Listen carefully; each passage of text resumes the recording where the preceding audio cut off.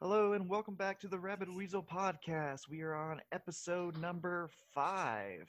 Today's Wow. movie is going to be Rosemary's Baby, but first it's time for the introductions. I'm Jared, the horror nerd of the group. I am joined with my brother Justin. Say hello, Justin. Hello, Justin. Hi, Justin. Ha, ha, ha, ha. You have the sense of humor of a one of my elementary school students. It's the best. That's all I got, man. That's all I Yeah. got. Like, Yeah. okay, where's Justin? And 5 people go, I'm Justin. Okay. Really Justin here. All right. It's good to see you. Thanks for having me again. As always, enjoyed the movie, and I'm looking forward to talking with you about it. It's a lot of fun every time we do it. Yeah, great. This is going to be a good one. But I'm also joined with my sister-in-law, Mia. Mia, how are you? I am wonderful and ready to get into the movie. Yeah, we're doing great. So it was your turn to pick a movie, and we'll get into why you picked the movie first. Um, so why did you pick this movie, Mia? It was your choice? Any particular reason? So when we were first doing the podcast and we were looking at things of movies that we would want to look into, I remember seeing that Rosemary's Baby was one of, like, at the time, probably one of the kind of like scariest and really like well done and highly rated movies. I think even in like Rotten Tomatoes, it's really well rated. And so I definitely wanted to check it out and add it to our list. All right. And with that, I'll give a little bit of background information on the movie. So, the film came out in 1968. It's about, if you know much about horror movies, you probably know a little bit about Rosemary's Baby. But for those who don't, it's about a woman, Rosemary, who grows to suspect that there is a conspiracy against her and her unborn child. It deals heavily with themes of religion, Satanism, the occult, all those fun things. It was based on a novel. I haven't read the novel, unfortunately, but apparently the movie We is should have. very faithful. Yeah, we should have thought to do that, but these podcasts already take up a lot of time. A book adds a lot on it. I would love to Indeed. read it, though. Um, a lot of the books that these movies are based off of are really good. Jaws was good. The Exorcist was good. Mm-hmm. So Frankenstein was really good. So yeah, I have to read that novel eventually. It was directed by Roman Polanski, which we are not getting into today. It was produced by William Castle. Oh, bummer. Yep, sorry, not gonna get into that. Roman William Castle was the producer, which I didn't know this until we were preparing for this podcast that William Castle was the producer. It really surprised me because he's associated more with his like I don't want to put him down, but because I like a lot of the movies, but he's associated with gimmicky 1950s movies. He was the Oh, guy who would hang up skeletons and fly them around the theater for House on Hmm. Haunted Hill. He put I think it was the Tingler. He put little buzzers on people's seats to scare them during the movie. So he was more known for those gimmicky things than the quality of his movies. And this was probably the best movie he was involved with, but unfortunately, he got sick right after this movie, so he was never really able to go into, you know, the higher step of his career. So, poor William Castle. But the movie also stars Mia Farrow as Rosemary. I thought maybe that was the reason you picked this movie, Mia. Yeah, poor joke Another there. Mia. Yeah. Yeah. Hey, she has my name. Let's do a whole podcast about it. Oh boy. Anyways, it's late there. It's early here for me, so I have to wake myself up. And I thought about going into a whole thing about the cultural background of the '60s that may have led to why this movie was made, but this movie is 2 hours and 16 minutes long, so we should Yep. probably get started. First, let's do our impressions. Justin, what did your general impression about this movie? I really liked it. It's definitely feels like a product of its time. So it goes at a pace from a movie in that time period. So you gotta be prepared for that. Not only is it long, just from a running time, but it covers a long period of time and some level of detail. And it really takes its time to build the characters and build this like narrative of trying to keep you confused about what's going on, and it comes together really well and frustratingly and scary, and Mia Farrow crushes it. I mean, I think there's a lot of good acting in this movie, but the acting, the video quality, the production of it, I really thought it was really enjoyable. Yeah, you mentioned the pace. That is something to point out. People hear, it's a movie about the devil or witches or whatever, and they might get the wrong idea of what this movie is going to be like. It's a slow burn drama, mostly, with a couple of highlights. But if you're expecting the whole movie to be, you know, demons and stuff like that, you might be disappointed. Yeah, you But don't get a lot of like traditional monster time, like some of those movies might have. Like our other movies have had a lot of time looking at monsters, and I mean, maybe the people are monsters in their own way, of course, but not creatures like a lot of the other movies we've been talking about have focused on. yeah, there's very little special effects or anything like Mm-hmm. that. It is mostly just a drama that slowly builds tension and follows this couple along. But so it might be a little slow pace for the modern viewer. But Mia, what did you think about this movie? It was your pick. Did it live up to the hype? Well, when I originally had picked it, it was hyped up. It was really well rated. And so I was really excited to see it. And as Justin was reading through the, notes on it, I realized who the director was and felt very conflicted about it. But moving on from that, I actually really enjoyed the movie. I'm sure it would not be slow burn, as you said, but I thought it was really well done. It didn't feel, there were some nudity scenes, but it didn't feel gratuitous like other ones. I thought it was like tastefully Yeah, done. I thought it was tastefully done, that's and it true. went with the story. And Oh, I wait, hold on, thought, Mia. Are you saying that the nudity in Lucio Fulci's Zombie was not tastefully done?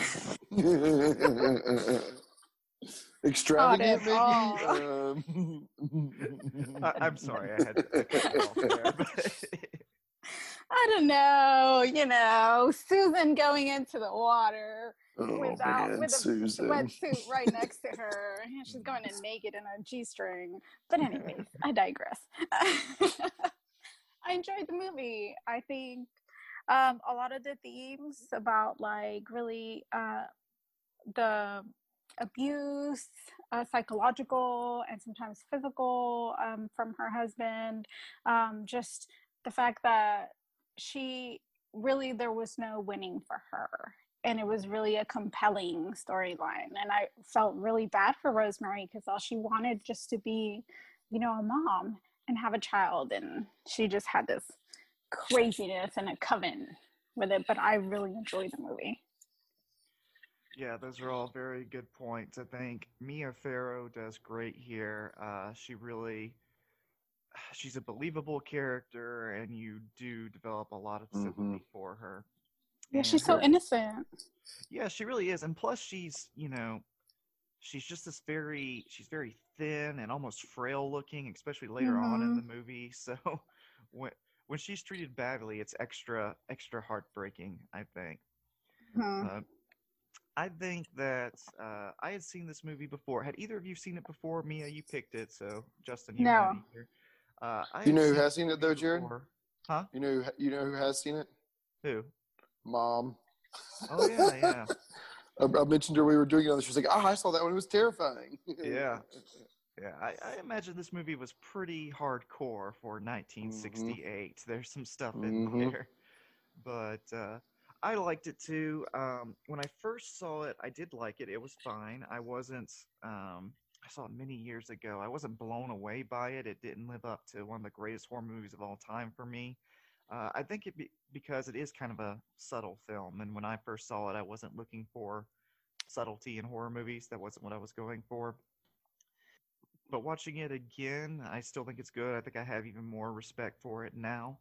I like that most of this movie, you know what the movie's about, right? It's about the woman who's sucked into a conspiracy plot involving witches. So Mm-hmm. early on in the movie, you're like, okay, well, yeah, we know. But Mm-hmm. it takes a few twists and turns that are pretty creepy and pretty well done. I think the movie has well, like I just said, a subtlety to it. It doesn't beat you over the head with stuff. There's actually some things that you two caught that I didn't catch, that if you're not paying attention you'll miss, that really advance the story. There's a lot of social messages in this movie and a lot of ideas that you can take away from it, but that also is never too preachy, I don't think. You can interpret it for yourself. But with that, I guess we'll jump into the story. Prepare Do yourselves, everybody, because this is a long one. Mm-hmm. So here we go. You two just jump in whenever. So the credits start. We're looking over the city, and was this New York, by the way? I'm pretty sure it was New York, but I never Yeah. actually looked it up. Yeah, I thought it was New York, but I've never been there. So um, we get some nice shots of the camera kind of floating over the city, and we make our way to Bramford, an apartment building where Rosemary and her husband Guy, who is a struggling actor, they're being shown a room that they are considering moving into. And can I say that for a struggling actor, he makes pretty good money because that's a it. really nice apartment in New York. Maybe rent was cheaper in the '60s, I guess. But Maybe. yeah, maybe. But it was a really nice apartment. So the previous tenant has died of old age, and inside they find a large dresser that has been moved to cover a door. They move the dresser, open the closet. Well, they open the door, and inside it's just a closet.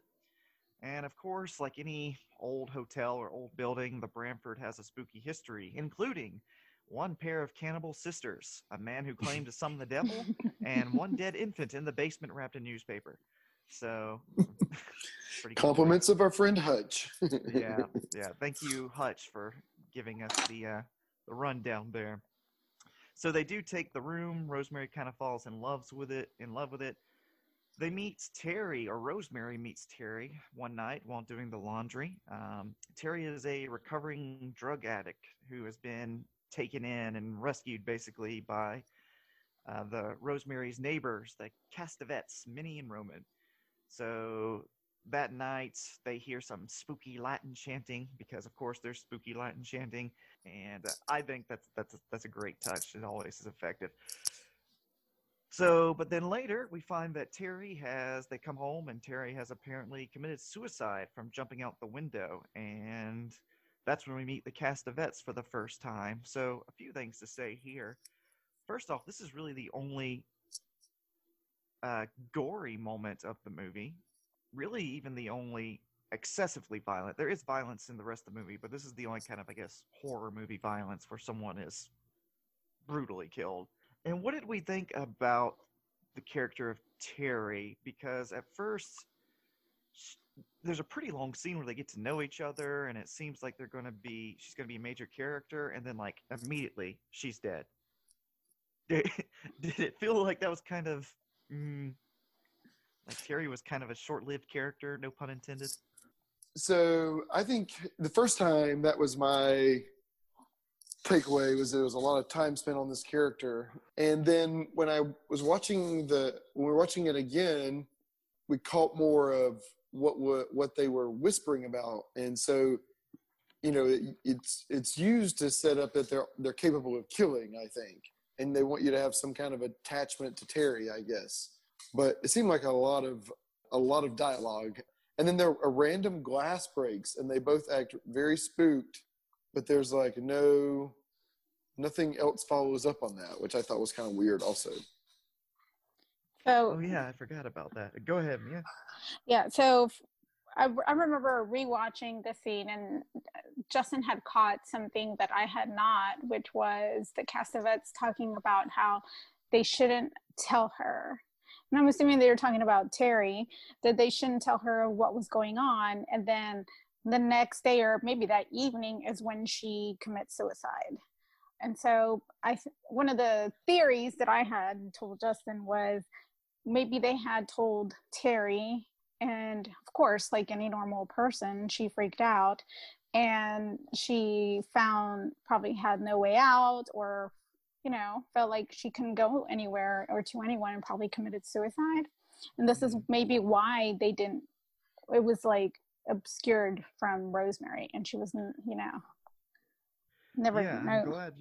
I'm glad you guys caught that because I actually didn't catch that. I remember when I was watching the movie, I heard whispering, but I didn't quite make out what they were saying.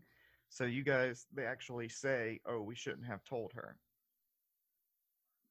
Yeah, they're arguing about it, Minnie and Roman, and they're arguing about whether or not to tell her. I believe at that point, and it's like right after she's met Rosemary, then that night when they're in bed, Rosemary and Guy, you can hear Minnie and you can make out Minnie's voice for sure, and what I assume is Roman's. They're arguing about like I wouldn't tell her, and so yeah, they're like having an argument about it. Good catch. Well, I think there's a couple of reasons for that whole long scene. One is the necklace. Rosemary sees that Terry has been giving a necklace that will later be given to her. So there's some contrast here between Terry and Rosemary that become more obvious as the movie goes along. So it does seem kind of out of place at first, but it does serve a role in the movie. So after that, well, we meet the Castavets, as I just said, an old couple. It's Minnie and Roman who invite them for dinner. And what do we think about the Castavets at first? Well, what did you two think about the Castavets at first? Oh, I can't stand Minnie. I couldn't stand her. Oh my goodness. They're so like trying so hard, like trying really hard and trying to get as much as information from you, but being like friendly, like playing the old person or older person friendly card, I guess. Not a card, but like, trope, right? Trying to be overly friendly and seem like they're just being nosy, but they're really like checking out your house, checking out your friends, and kind of like being like really nonchalant about it, but really putting attention on what is going on around. Yeah, I think it's almost like they're doing a good cop, bad cop type thing because Roman, I thought, is very charming. He's very like sophisticated, well spoken, polite, whereas Minnie is she has that obnoxious voice and she's very nosy. So yeah, I like him, and she is very annoying, but they pretty much force their way into their lives, right? So they invite them over to dinner, and at first, Guy doesn't really want to go, and it's Rosemary who thinks they should go, if I remember correctly. During that long dinner scene, um, this part is actually mentioned in the movie later, but did you guys catch it the first time around? What's weird about their apartment? Oh, no pictures, no picture frames, correct? Yep. Yeah, that's right. I think there was one picture in their apartment, and there's pictures that have been taken down where you can see they've been moved or something. So immediately you think there's something weird about this couple. Yeah, pretty early on. I mean, just the way they respond to Terry's death too, it's just kind of overdone and kind of raises red flags, I think. And they cremated her real quick too. And what else do? They give, as a thank you for them being friendly, they give Rosemary the exact same necklace that Terry had. Yeah, that she was all bloodied up in. Ugh. Yeah, and I don't think that they knew that Rosemary knew that it was Terry's necklace, because otherwise that's a really weird thing to do. That's a whole other level of regifting, man. Yeah. Corpse robbery, basically. But anyway, so she gets the necklace. Guy seems to become friends. The roles kind of switch there. Guy starts to really like the two, and Rosemary is a bit uncertain about them. She thinks, like we said, that Minnie is kind of pushy and nosy, so she doesn't want to be friends with them, but Guy is suddenly all aboard. Guy gets a phone call that he has been offered a big acting role a role that he was passed over for another actor, but that actor has suddenly gone blind because that happens to people sometimes. Yeah, in their sleep. They just go blind. Yeah.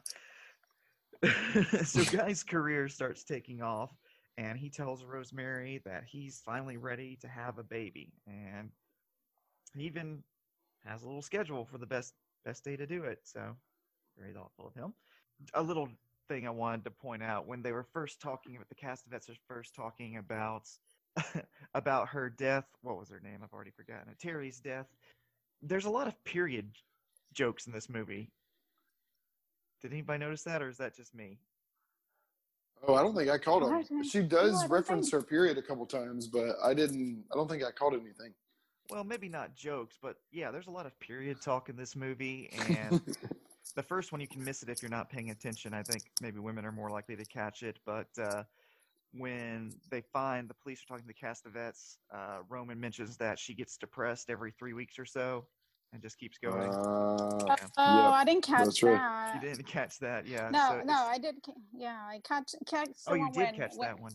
No, I didn't catch that one, but I caught the one where Rosemary talks about her period. So Yeah, that one's a little more obvious, but this first one is just kind of an old, ignorant man from who probably grew up in the 20s. That's pretty spot on. Yeah, I didn't catch that at all. Yeah, so I don't know, that comes up a lot in this movie. So they plan to make a baby. They have the night. There's a big night. They're all ready to make the baby. But Minnie comes over, brings them some bowls of chocolate dessert. And Rosemary's like, oh, please don't let her come in. Fortunately, or maybe unfortunately, does not come in. And they eat the chocolate, but Rosemary complains that hers has a chalky aftertaste, which Guy kind of sets Guys off.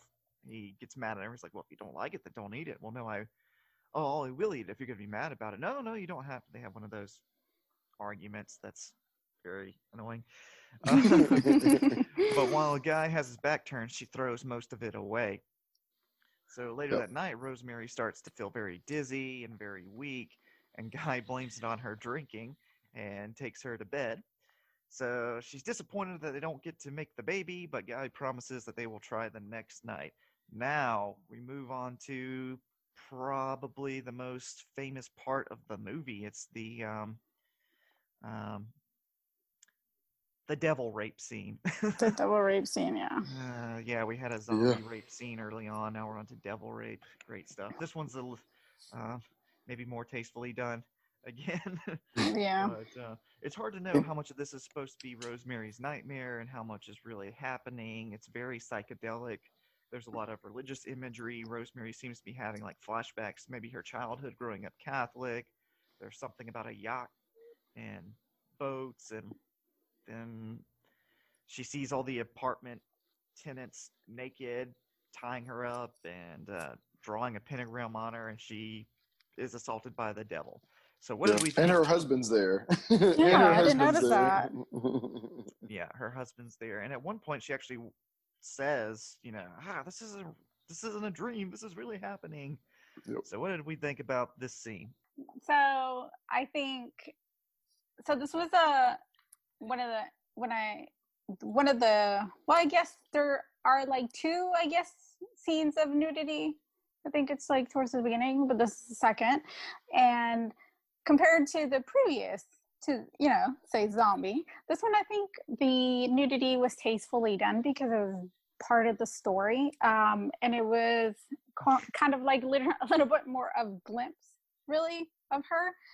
Because as you start off, you see her husband, he's undressing her and getting her really prepped. And so one of the things I had told Justin, that I was like, oh, he must have moved her from their apartment to the Castavet's apartment, because later you see them all, the cult, really surrounding her and chanting and drawing the pentagram. And so she goes through different points out that she was raised Catholic, and so there's a lot of like religious undertones in it. I think you see like, is this the scene where you see like paintings of like the Sistine Chapel? or something like Yeah, that. that comes up a Yep. few times, but yeah, you see the kind of sinister paintings and Yeah, and so I actually the scene was good. It was done really tastefully, and it definitely played to the effect because the first time I actually missed her husband in the crowd, and then you see him that he points out that her eyes are open, that she can see everything. But Minnie, reassures him that she's pretty doped up on whatever they gave her in that souffle. as long as she But ate it, she won't know yes, what's going on. Yeah. exactly. And so it's just, I thought it was a well done scene for where the movie needed to go.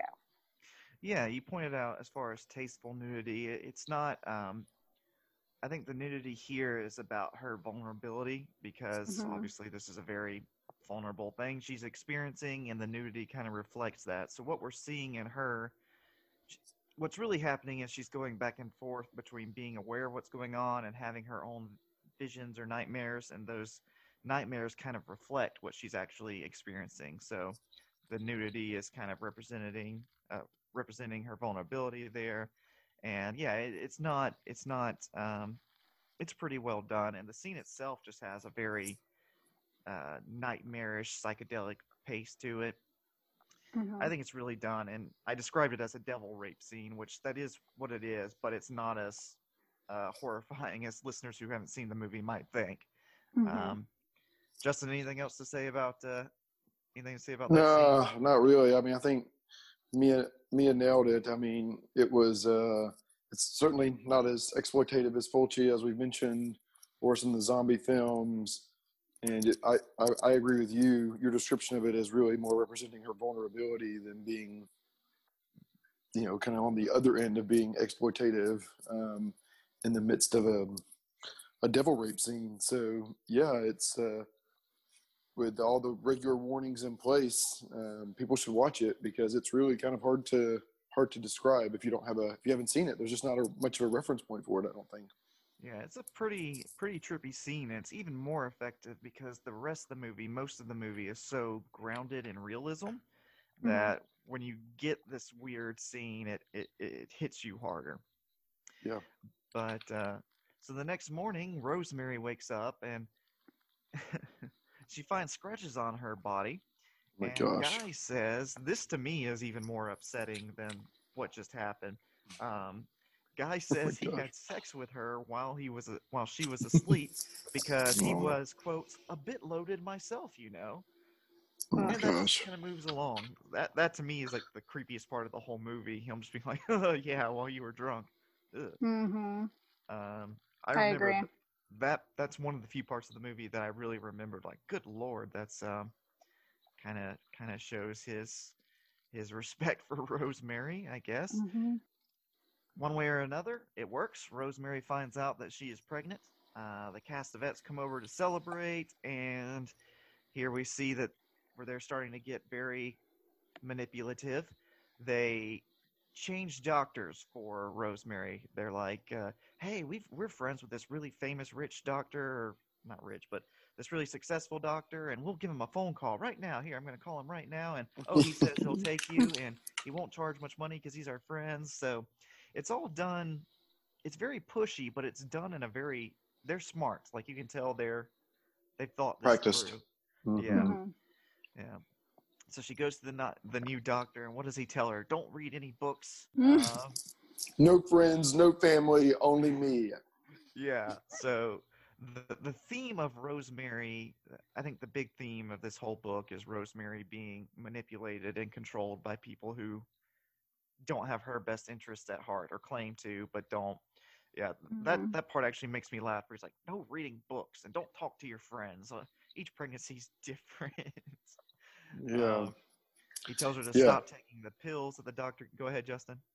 Yeah, no, I was just thinking about how everyone is like really going out of their way to discredit her friends or people to protect her either through violence or through name calling. I mean, just that's consistent throughout her experience through the movie. Yeah, her experiences and her views are devalued with everyone else kind of shoving them aside and knowing what's best for her. So again, some of the social commentary that I mentioned you can definitely find here if you want to. I don't think it's It's too not hard to super well find. hidden. Yeah. Yeah. So he tells her, "Hey, instead of taking the pills that your doctor gave you, drink this herbal drink that your neighbor is going to make." Not So sketchy at all. Not yeah, sketchy at all. because that's what doctors do. They have your neighbor mix up herbal drinks for you when you're pregnant. Maybe in the 60s, man. Maybe in the 60s. Maybe that's how it went. But anyways, Rosemary starts to have pains in her stomach. She starts losing weight and she goes really pale, but her doctor again kind of dismisses it, says, "Oh, everything's fine, you'll be fine." And this is where the makeup is very well done, because when you see Rosemary, she is kind of, you're surprised at how she looks. Yeah. And I'm not sure, but part of me thinks, I'd have to look this up, maybe she actually did lose even more weight because she even seems thinner. Mm-hmm. Maybe that's just because of how well the movie's made, but she actually seems like maybe they shot this later with her getting even more thin. But Well, it's time with the haircut too. So everybody who's bringing it up, she kind of plays it off a little bit like it's the haircut, and people are like, "No, you look like hell." Like, what's wrong with you? Yeah. So a little bit later, we'll get to that. She has some friends over, and everybody comments on it. But first, Hutch comes over, that friend from earlier, and he immediately points it out. He's like, "Wow, you look terrible."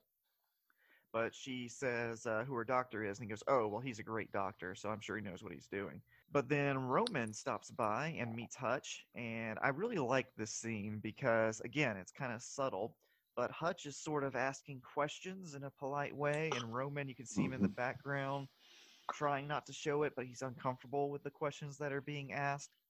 So, particularly, Hutch asks about the drink that Minnie has, and she says it has tannis leaves. He's like, I don't know what that is. I'll have to look that up later. So Roman leaves. Hutch leaves soon after, but he finds that one of his gloves is missing. Dun dun dun. Justin, I knew you were going to do that. I even it was perfectly timed, wasn't it? I mean, Justin has done the dun dun dun every single episode. Yes. At this point, it's just going to be every podcast from now on. It's going to be his catchphrase. So, catchphrase. Woohoo! Yeah. I need a good catchphrase. But anyways, back to that. We're still in like the opening of the movie, so we've got to move on. Fair enough. What were you going to say, Mia? No, it's the dun dun dun and the hello, Justin. Yeah. Oh, good. Where were we? So Hutch is leaving, and his glove's missing, and he calls her and says, "Hey, Rosemary, I need to talk to you. Meet me tomorrow morning." She's like, "Well, can't you just tell me over the phone?" He says, "No, I don't really want to." So she goes the next morning. She goes out to meet him, but she can't find him. She calls his apartment and learns that he went into a coma right after she talked to him, right after he talked to her, basically. So she's kind of wandering around the city, and surprise, there's Minnie that in the middle of New York bumps into her. Minnie takes her home. At this point, Rosemary's looking even worse. Now she's got the dark circles under her eyes, and she looks really rough. Her pain is also getting worse, even though the doctor told her not to. So we get to a point where Rosemary is starting to have some rebellion, which is kind of fun. She tells Guy that she's going to have a party, and the Castavets are not invited. No one over the age of 60 is invited. Yeah, those are the exact words. Like, we need to see our old friends, not these old people we keep hanging out with. She stops drinking her herbal drink from Minnie.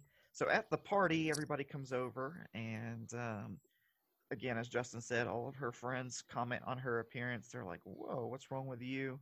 And Rosemary ends up having kind of a mental, not a breakdown, but a little emotional breakdown in the kitchen with some of her friends. She admits that she's been having pain at this point for months, and her friends are shocked. They're like, "Look, you need to go see another doctor because this doctor is not taking care of you properly." So Rosemary admits to Guy that she stopped taking her drink and that she's going to go back to her old doctor, Dr. Hill, which starts a big fight. This really pisses Guy off. During the fight, Rosemary's pain suddenly goes away, and for the first time, she feels her baby moving. And did you guys notice another subtle thing here? is that she grabs Guy's hand and puts it on her stomach to feel it, and he pulls his hand away immediately and starts massaging his hand like he's touched something gross. Did you guys catch that? Mia caught that, yeah, I caught that. And one of the other scenes too where he stops kind of like really looking at her. Yeah, she mentions that at one point. She's like, "You're not looking at me anymore." So we're beginning to grow suspicious of Guy at this point. But for a brief period here, the movie finally lightens in tone. There's this lapse where a few weeks to before the baby's due, Rosemary is now very pregnant. Everybody seems happy. They're preparing the baby's room. Rosemary has even started drinking her drink again. She seems to have decided everything's okay. But then we get another phone call that Hutch has died. He's been in a coma this entire time, never came out of the coma. At the funeral, Rosemary is given a book that Hutch said to give to her before he passed away. And he was also said to tell her the name is an anagram, whatever that means. The name is an anagram. So the book is called All of Them Witches, which is kind of a cute name, I guess. It's a great title, yeah. And inside, she finds a line that is underlined about a fungus the witches use called the devil's pepper, which kind of sounds like the devil's lettuce. That's a marijuana reference. Nicely done. Yeah, this being the late 60s. I don't know if that was intentional or not, but devil's pepper kind of makes me laugh. So Rosemary gets out the Scrabble and tries to figure out what the title of the book translates to, and she gets a few cute ones. I can't remember any of the good ones, but do either of you remember the sentences she makes from the book's title? No. Something about an elf. Oh yeah, the elf kills the devil, or I should have wrote those down because there's some fun ones there. But anyway, she eventually realizes that it's not the title of the book; it's one of the characters, or one of the witches in the book, who we had actually mentioned, the devil summoner that's mentioned earlier in the movie. And when she arranges his son's name, it's Roman Castevet. Justin, this would have been the better. There it is. But you've already used it, so you only get one. I know. There's been like two that were better. And there's some more coming too. So, but you've already the moment. All right, gotta get creative then. Yeah. You gotta plan these things out better, man. You're getting the raw response, man. Okay, back to the. So Rosemary tells Guy she's figured everything out, that there's this coven, and she thinks that Roman he's the son of this guy who supposedly summoned the devil. She's suspicious of everybody. She doesn't want them around the baby. Because she thinks, I guess at this point, she thinks they're going to eat the baby because she's read about that. And she's been reading those books, man. Yeah, she's reading those books, which women are not supposed to do. She tells her doctor, she goes to the doctor, okay, because Guy's not really trusting her. She tells the doctor, look, her suspicions. She says, I don't want to drink this drink anymore. And the doctor is actually very understanding. He says, that's fine. I understand this is stressful for you. You don't trust these people. That's fine. So I can give you a prescription for this medicine. And actually, hey, conveniently, the Roman is dying. He's going to be dead in a month. And he wants to travel, but he didn't want to leave before the baby was born. So this actually works out. I'll tell him I talked to you and they can leave. So everybody's going to be happy. And that seems to make Rosemary calm down Rosemary a little bit. And the Castevets actually do leave. Yep. So go get a taxi anyways. Yeah. So Rosemary, again, she seems to be fine again. Okay, the Castevets, these weird people who forced their way into my life, they're gone. I don't have to drink this stuff anymore. So she seems okay with everything. But Guy throws her book away, her witchcraft book, which sort of sets Rosemary off again. She wanders out into the streets, and this is also kind of a weird scene where she's just in a daze, kind of wandering through traffic. apparently that was real too. I didn't verify that, but apparently she actually did just kind of go out and wander through traffic, and they filmed her. That's what we read as well, or at least that's what Yeah. I come across something saying that, and that Polanski, like it was just the two of them, no one else would do it with them, and they kind of wandered into the streets of New York. Yeah, it's hard to know. Like I said, I didn't verify that, but apparently he told her, "Hey, you're dressed to look pregnant. No one's gonna hit you if you look pregnant." So, yeah. But that's the elephant in the room that we're not talking about, right? Mm-hmm. Moving The on. Moving on. big, Moving on. big elephant. Yeah, a very big elephant. But what does she do? She goes and she buys some more books about witchcraft, and she reads that covens are groups of witches, and they can do a bunch of things to people when they work together. They can blind people, they can kill people. So, folks, if you haven't figured it out by now, you should. Yeah, it's in a book. Now we know. Yeah, yeah. It's underlined and everything, I think. Yeah. So Rosemary calls the actor who went blind and learns that Guy actually has his tie. They traded ties. So this is sort of like the final nail in the coffin, so to speak, for Rosemary. She packs her bags, she gets some money, and she leaves. She does this really cleverly too, I think, because she suspects it, but she doesn't know what the item is. Yeah. So she actually gets him to say what the item is, which, given everything going on, I thought was pretty clever. Oh yeah, I didn't even realize that at first. Yeah, she just says he has something of yours. The guy's like, "Oh Yeah, and then she's like, my tie." Yeah, and then she's like, "Oh yeah, your tie, yeah, that." And you can just, again, her acting is so good in this movie. She should have Mm-hmm. won some kind of award, because you can see it in her face as things are kind of dawning on her, and she ends up hanging up on him, gets all of her stuff, and goes to the doctor. Oh, and we forgot to mention that along the way to buy some books, she threw away the necklace, which Mm-hmm. I don't think we mentioned this earlier, but it's important that the necklace has that tannis stuff in it that smells really strong, but she's been wearing Tannis it not to be root. rude. Yeah, the tannis. And so she goes back to her doctor, who has been so understanding, and she explains everything to him. Or no, she doesn't. That's what she did earlier. She plans to talk to him, but while she's waiting to see the doctor, she talks to the receptionist, who lets slip that the doctor also has been wearing the same smell. So Dun, dun, dun. yeah, she makes it. Damn it, Justin, we said one. Um, Lay down the law, Jared. one.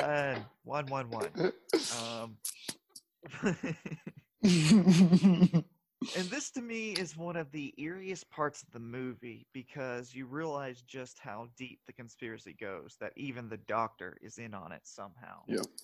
I remember that hit me. It's one of the first twists that I really, that really surprised me. I guess watching the movie, it shouldn't surprise you that the doctor's being kind of suspicious, but the first time I watched the movie, that one really caught me off guard. You're like, oh, okay. So Well, it's she makes because. some. Go ahead. Oh, sorry.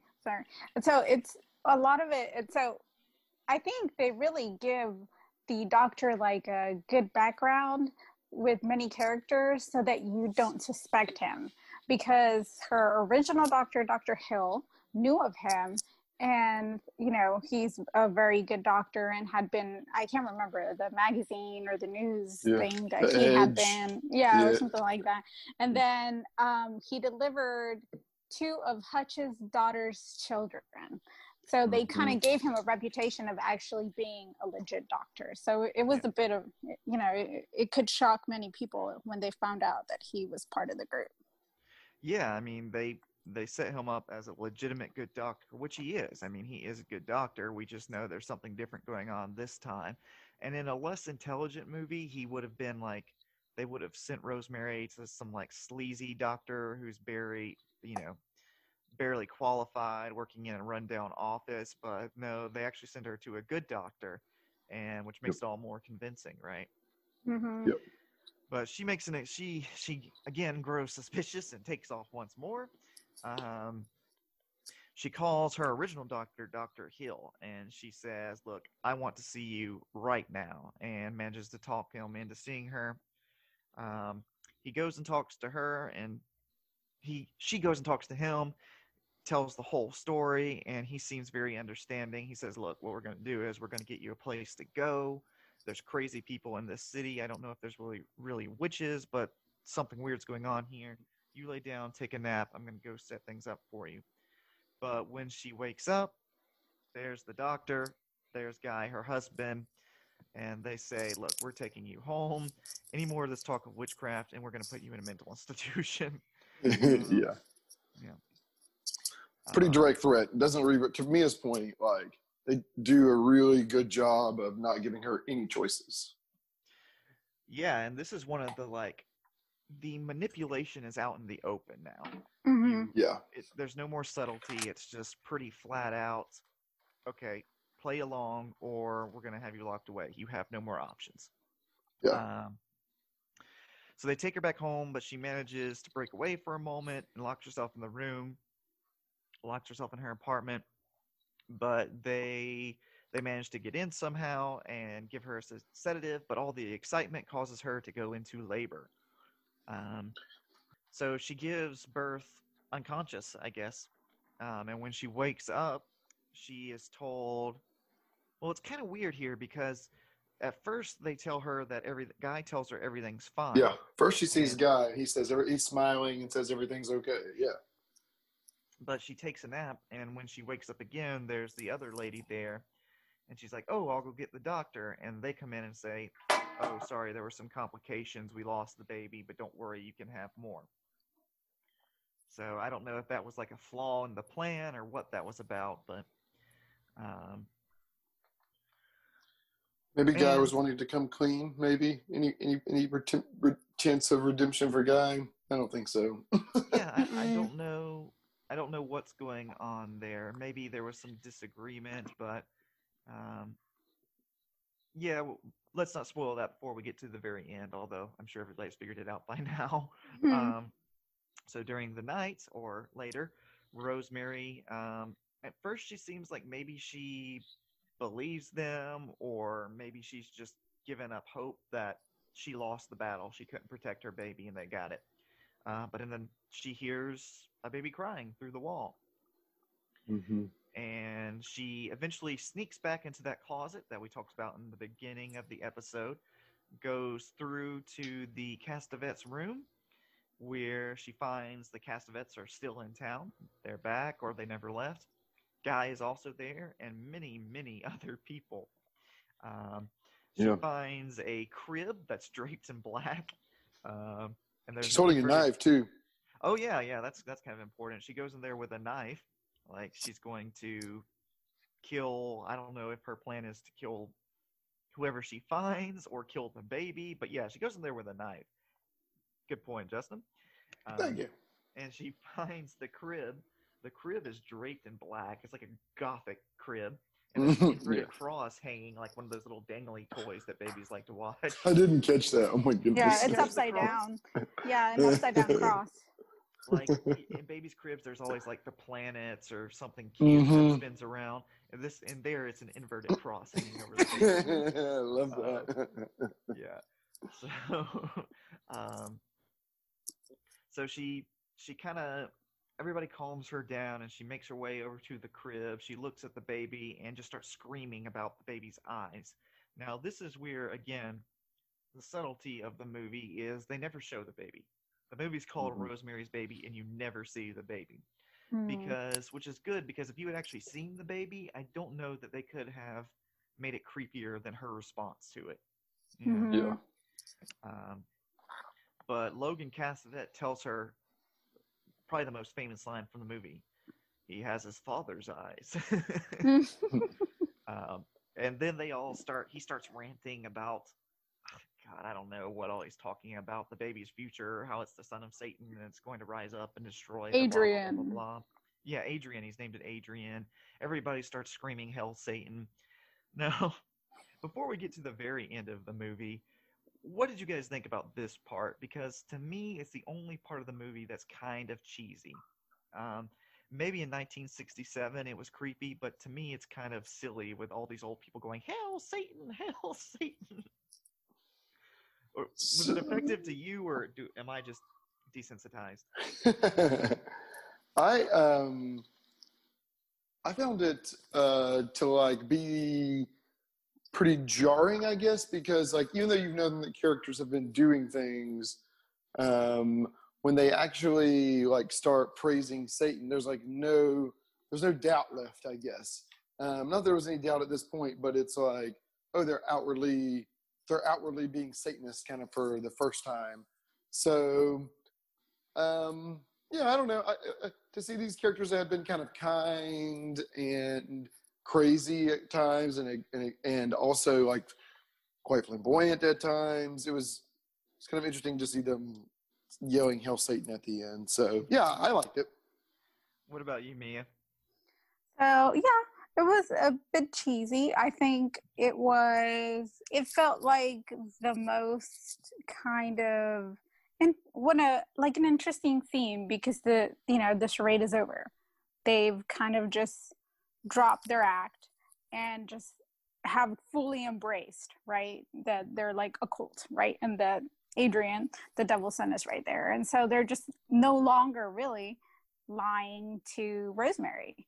And so it was really weird because, Rosemary's got the knife and she's there, don't know what she's going to do with it, but, it, and then her husband is there. So it was just a really crazy, weird scene. And then they start introducing people that I don't know to Rosemary. And I'm just like, what's going on? But yeah, it's an interesting scene.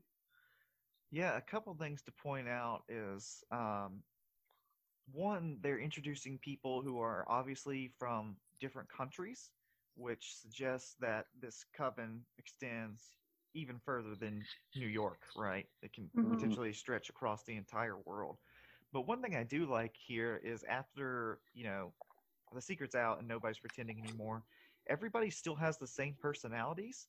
Like Eddie Yeah, still has the obnoxious voice, Logan is still Mm-hmm. that kind of sophisticated gentleman. Everybody is the same person. They just so happen to be involved in this cult. You know, yeah, uh, yeah. Even when they I, drop their kind of act, they don't change their personalities really. yeah, they're pretty much still the same people.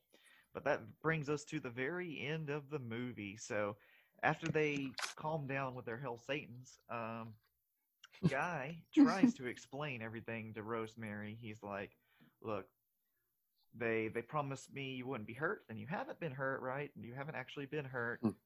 And look at all the benefits this has done for us." And then she just spits in his face. Um, Yes, He which great. deserves much more. He yeah, deserves much more. and she really spits in his face too. There's no like editing or cuts Yeah. there. Like she actually spits in his face. Um, but then the baby starts crying because the one annoying lady is rocking her too hard, and I love this ending. The ending to me is great because you can kind of see the conflict in Rosemary's eyes. Because on one hand, she's just expressed horror at her baby, but she kind of starts wondering over. Is like, look, it's crying because you're rocking it too hard. And Logan comes over and says like, well, why don't you rock the baby? And she does rock the baby, and we see her face, and it seems as though she's just accepting her role as the mother. And then the movie ends. What do you think So about the ending? the other piece that happens at the ending that stuck with me was the conversation she has with Roman, where she says, "You want me to be its mother," and his response is, "Aren't you?" Mm-hmm. And I was like, "Ah, that's good." How Mm-hmm. Yeah. Yeah, I agree. about you, man? Yeah, it's like it's very interesting because at one point I really thought, you know, that she was going to lose it and she was going to go after the baby, um, or after anybody. But Yeah. her motherly instinct seemed to take over, which is kind of still like it's kind of disturbing to me. But I feel so bad for Rosemary because, like I had mentioned, there's no winning for her. She was going to lose the baby, and this is the only way that she can keep the baby, and it's still her baby. So it was just a strange and sad predicament she finds herself in. Yeah, it's a very powerful ending, especially because you kind of see, again, with her being such a great actress, you see the struggle in her, and you Mm-hmm. see, without it ever having to be explicitly stated, that she has just accepted the fact that, well, this is my baby. Um, and they also Yeah. kind of flatter her too. There's some comparisons between her and Mary of the Bible. Oh, and her name is Rosemary. There you go. Mhm. Mm-hmm. That she is the chosen mother, and they make a big deal out of that. Like, he Yeah. chose you to be the mother of his His only son. son. Yeah. Yeah. So there's a lot more. We could do another hour talking about some of the themes of this movie, and there's a lot about motherhood and a lot about women's role in society and uh, all that stuff. So, but we're running a little bit out of time. So, did we cover everything we want to say there about the ending? Anything else before we move on to the finale? Well, the movie was. Go ahead, Justin. No, I was just I liked it. I like how it came together at the end, and yeah, I think you put it pretty well. So yeah. Yeah.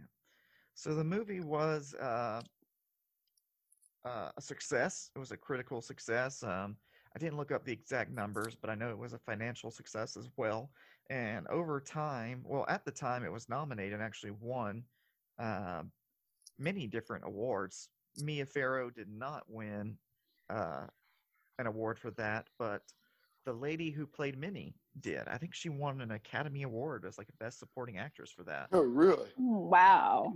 Yeah, so she got a couple of awards for it, which, yeah, she was good, but I feel like Mia Farrow really should have gotten some Yeah. sort of I award agree. for this, but she was nominated for several. So, and since then, the movie has become a well established as a classic. Um, as of right now, it has an 8 out of 10 on IMDb, is rated 96% fresh on Rotten Tomatoes. In 2014, it was entered into the Library of Congress's National Film Registry. This movie is recognized by the government, so that's kind of fun. Wow. Yeah. It kicked off a movement of, satanic or occult themed movies. There were a ton of ripoffs after this, and maybe it probably had a lot to do with The Exorcist, which became another huge movie several years later. But with that, we have a couple of announcements to make. But did we say everything we want to say about Rosemary's Baby? Any last thoughts we didn't touch on?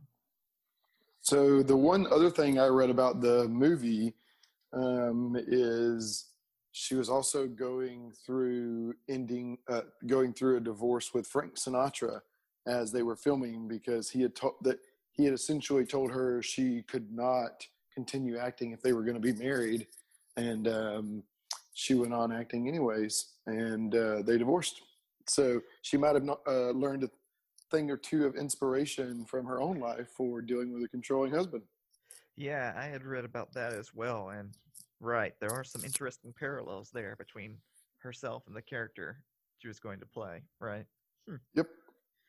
That is interesting. Interesting. Well, with that, I guess it's time to go to our special announcement. Hooray! Don't do it, Justin. I caught myself. You started to.